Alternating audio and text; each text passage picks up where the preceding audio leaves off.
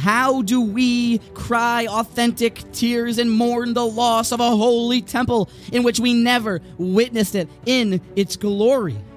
How can we sit on the floor and commiserate with the pain of the Almighty and all that we have lost if we've never seen the base Habechira with its grandeur? We've never been able to see the Kohanim Uleviim B'Shira Ulezimram. How do we connect with something seemingly that feels so untouchable? Step one, it's already important, I'd imagine. I heard this from a great person, that person should know that it is very hard. And a little bit of pressure should be put. It is important, but it is very hard. So to feel inadequate, it's just too hard. To therefore feel despondent, that is neither the right avodah and perhaps should most definitely be refrained from. However, with that being said, any step forward in the connection to what we have lost is probably very valuable in the eyes of HaKadosh Baruch Hu. And here's one approach. Now, to really kick this idea off, the great Reb Reuven Leuchter, the main disciple from Reb Shlomo Wolbe, the great Mashgiach Zochreinu Livracha, he told us that, truthfully, there are countless structures and ideas in Klal Yisrael that we are asked to connect to that we cannot touch. How many times are we told to get into our souls? You can't touch the neshama. You're supposed to connect with the creator of the world. You can't see him or feel him in a very corporeal, practical way. It takes work. And this is the job of a Jew, to make spiritual concepts and that world into a practical reality. So with this idea, maybe it'll add some fuel to the fire to help us really get and visualize the Beis HaMikdash and all that it was.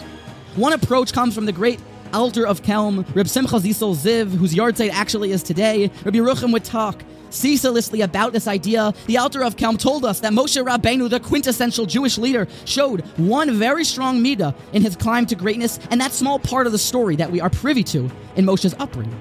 Moshe Rabbeinu, growing up in Pharaoh's house, sees the Hebrews outside schlepping packages. Says the verse that Moshe Rabbeinu, he felt very connected to their struggles. He went outside and he saw their pain. He was nosei be'oil chavera.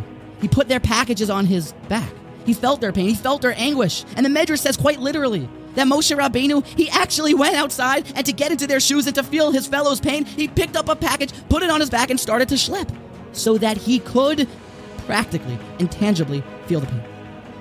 The job of a person to make the imaginative, the dimyon, the concepts that we cannot see into our reality is a job that is an all-encompassing avoda in the life of a Jew.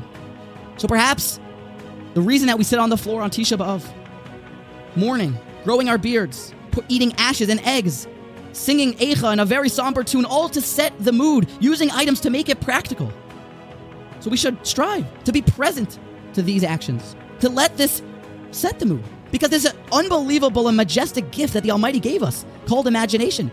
And you could literally live in a world, and 2023 testifies to this, you could live in a world that is totally fake. But in this case, you can recreate the life of Avram, Yitzchak, and Yaakov and recreate in your mind the holy Harabayis and what it stood for. To be nice to Ba'il Chavero, sometimes it even means to do something practical, to fear their pain, to feel their pain.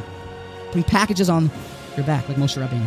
To feel Hashem's pain this Tisha B'Av and to understand what we have lost. Be present and privy to all that we are doing to set the mood and the tone. And as that Paroches is taking down from the Aron Kodesh, then see it, and then feel it, and then imagine it, and then visualize it, and make these imaginative, superhuman, supernatural, celestial concepts of Ruchnius as practical as we can through this amazing koyach called imagination.